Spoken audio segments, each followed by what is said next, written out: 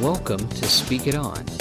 This program is designed for the edification and entertainment of the listeners and not designed to be representative of a church, nonprofit organization, or denomination. Opinions expressed are solely those of the host. So you want to go to heaven? You know, who wouldn't? We play up heaven a lot. Mainly, we, being church, evangelical Protestants, if you want to get that specific, but we get real detailed about that. And through the years, that whole process has taken on a life of its own. The whole thing about salvation is, hey, do you want to go to heaven? The interesting thing is, heaven is just a stopping off point. It's a holding point. We're not staying in heaven forever. Why do I know that? Because the book of Revelation tells us that God's going to come here, back to this planet, and reign forever from Jerusalem. So, heaven is a holding place.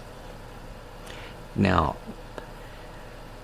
to be honest, we make it very, very difficult sometimes to understand how you get there. How do you get to? If you're just a good person, can you get to heaven? You know, if you're just nice, super good. You know, or, you know, people run scenarios like, well, let's say, you know, there's this guy and he's a real jerk and he's a jerk all his life, and then all of a sudden, right at his deathbed, he says, okay, I believe in Jesus and I'm going to heaven. You know, is that how that works? Well, it's interesting how many things we put on the experience of something that is simple as this, and God meant it to be simple, because basically it's starting a relationship with the living God of Abraham, Isaac, and Jacob through his son Jesus. Boom, there you go. Now, that in some denominations has some extra added things to it, like, well, yeah, you can do that, but you got to be baptized. If you're not baptized right after that, then, you know, then you're going to hell. And you know, baptism is important, by the way. I believe it's super important. Don't know that it's completely linked to that, but it is important. So here's what I would say about baptism. If you are saved, you would want it to be baptized. It would be something that you would want it to do. That would be an outward demonstration of what's happening inside. You know. And so there, some denominations get into, you know, the baptism situation. You got to be baptized, man, right after that. And I mean, they're serious as a heart attack about it. There are denominations that they have baptismal pools, I mean, with water in them 24/7. And if you, you know, say, hey, I believe in Jesus, man, they're going to walk you over there and dunk you. As it would be. Now, don't know about the pouring and the sprinkling situation, because that's another issue. A lot of people, well, what kind of baptism do you need? You know, I got, and that is a denominational swamp that I don't like to go into, because it causes a lot of hurt feelings for people. But because people get very sensitive about it. In fact, people get sensitive about faith no matter what. No matter how good your intentions, no matter how good your information, no matter how pure your motive, doesn't matter. There are people who will find a way to be upset at you. So when you start talking about baptism and things like that, that's when they start getting crazy. And if you think about it, that's really the crux of what people have a death grip on. Is how do I get to heaven? How do I get my ticket punched for the holy rolling train to heaven? How do I do that? Well, let's look at something. Strangely enough, a scripture. How about that? Let's look at Acts for a minute. And chapter 16 of the chapter of Acts, looking at verse 30, maybe even 29, but there was this jailer, all right? And there was an earthquake, and Paul and Silas were in jail. They were singing, they were praising God. Earthquake happens, all the doors sprang open. The jailer goes into a full-tilt panic. Because a Roman jailer, basically, you lose one prisoner, you're dead. They come, they cut your head off. So he was like getting ready. He was going to throw himself on his sword. And Paul said, wait a minute, don't do that. We're all here. In Acts 16:29, this is the jailer talking. It says, then he called for light and sprang in and came trembling and fell down before Paul and Silas. And brought them out and said, sirs, what must I do to be saved?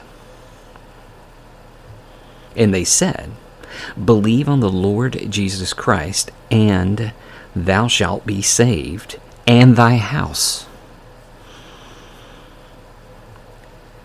Now, this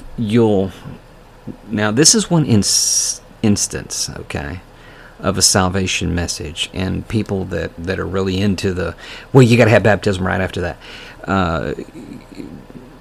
kind of skirt past that a little bit, because there's another instance, another verse, and believe me, everybody's got verses, okay, that they pull out of the woodwork, but basically what I'm getting at is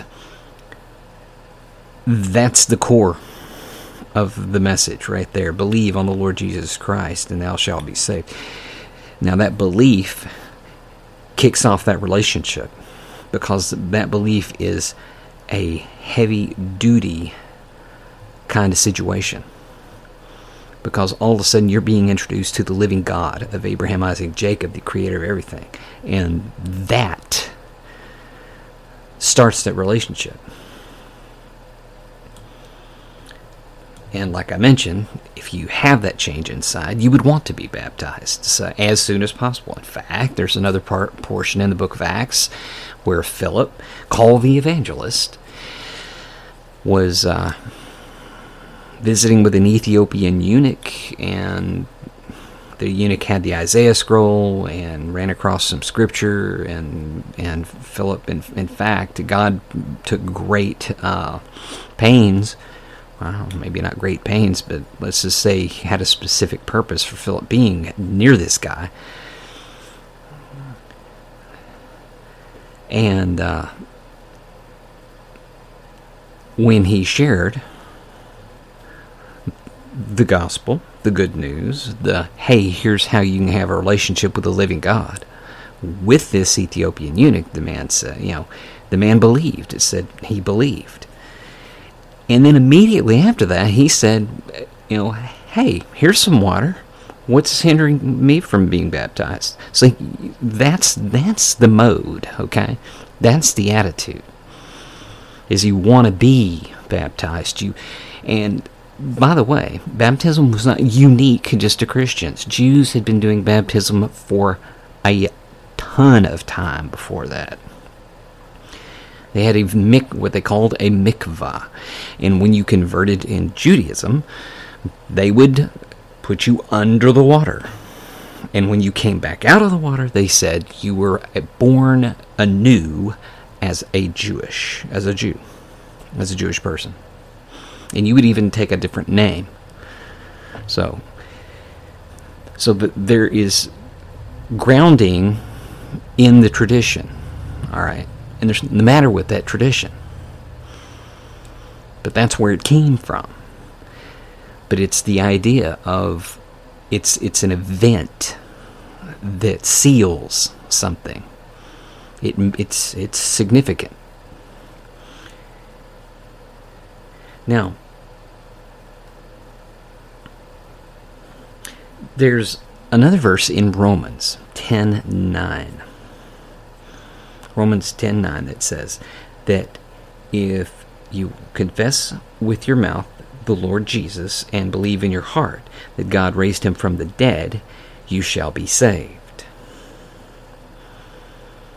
For whosoever shall call upon the name of the Lord shall be saved. Now, this calling upon the name of the Lord basically means, hey, I'm putting my trust in God, in Jesus. That's where it's at.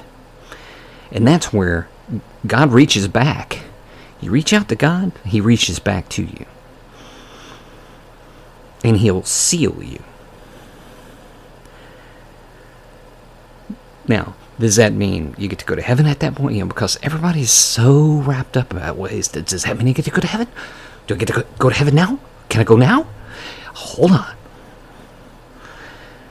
How about this concept? Heaven can actually start now. Right now. Why is that? That's weird. Why is that? Because when you have a relationship with the living God, as I've mentioned on prior podcasts, this is worse. This is the worst it's ever going to get. Ever. It will always be better. No matter what. So, when you have the living God of Abraham, Isaac, Jacob, through Jesus having a relationship with you, I mean, literally, it can change everything for the better. Now, a lot of people want to know, well, what does that mean? Am I going to get a new house, a new job, a bunch of money? What does that mean? Am I going to win the lottery or something like that? No. Maybe. However, that's not the focus. The relationship.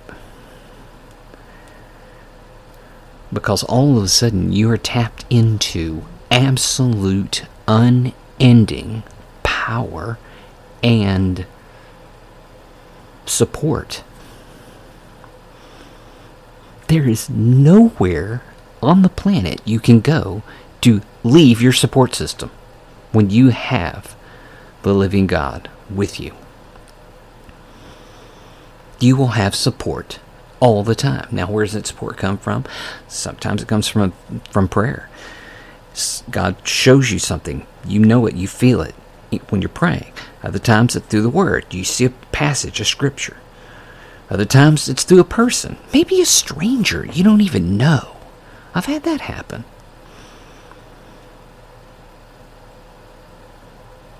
And oddly enough, sometimes through people that don't even know God. That I find the most interesting is God can work His purposes in helping and supporting you in your life, in getting you mature, where and maturity does mean peace, joy, love, long suffering. Yeah. From anywhere, any direction. In fact, he even used a donkey to talk to Balaam and teach Balaam some stuff. That's in the Old Testament. Balaam had this, as the story goes, this donkey actually saved Balaam's life, even though Balaam was beating it with a rod. So PETA would have gone crazy over that one. But here's the thing.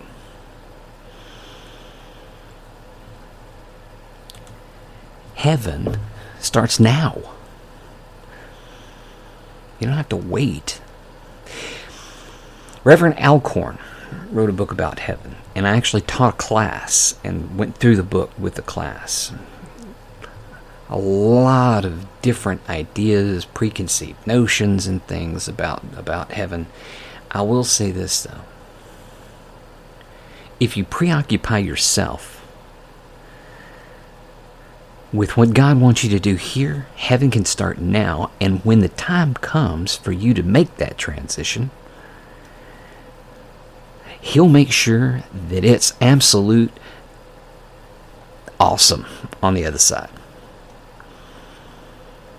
And then when that transition happens, i.e., you die, you pass to that,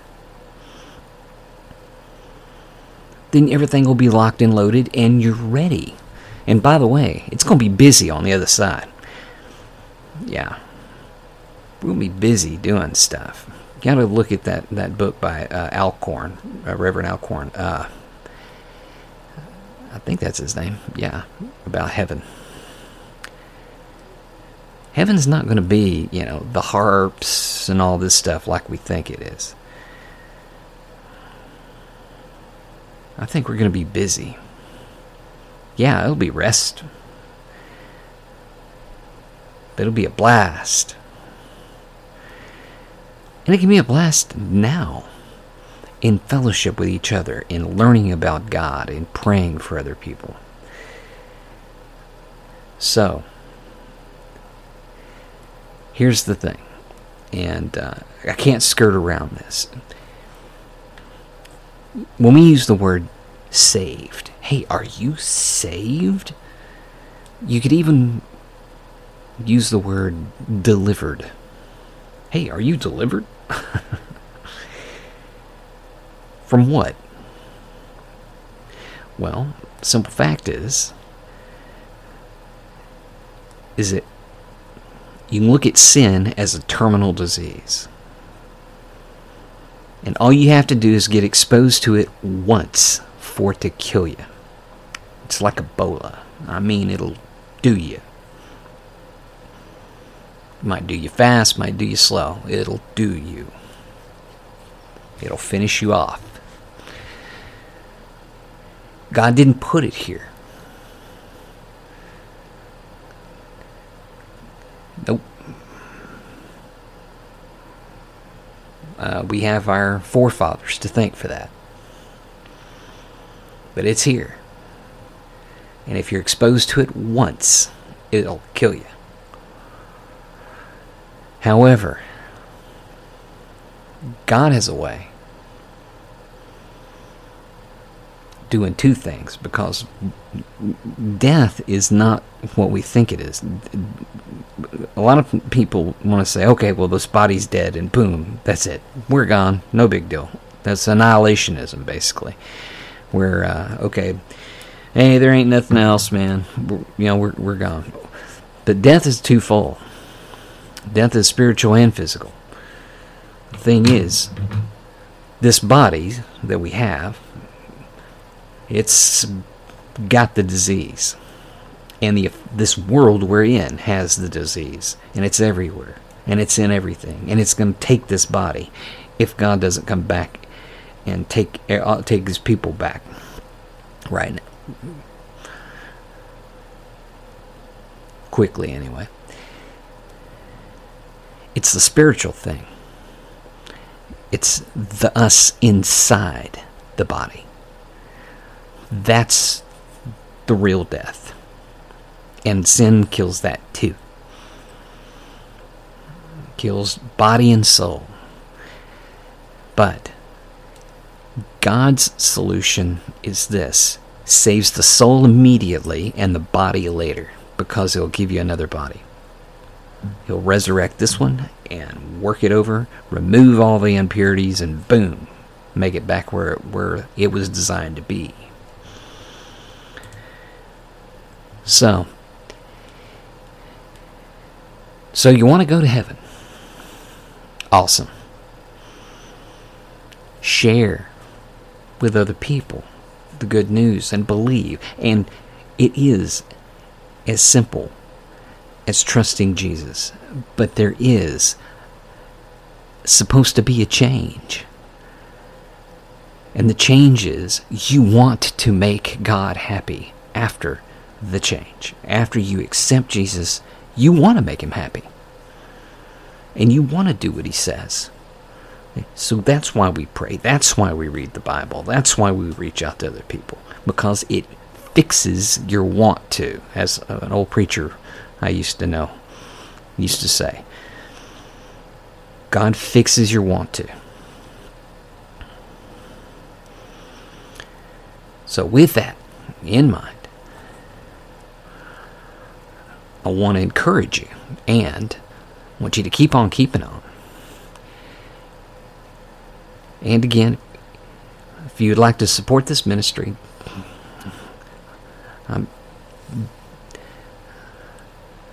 we'd love for you to do that, not at the expense of your church.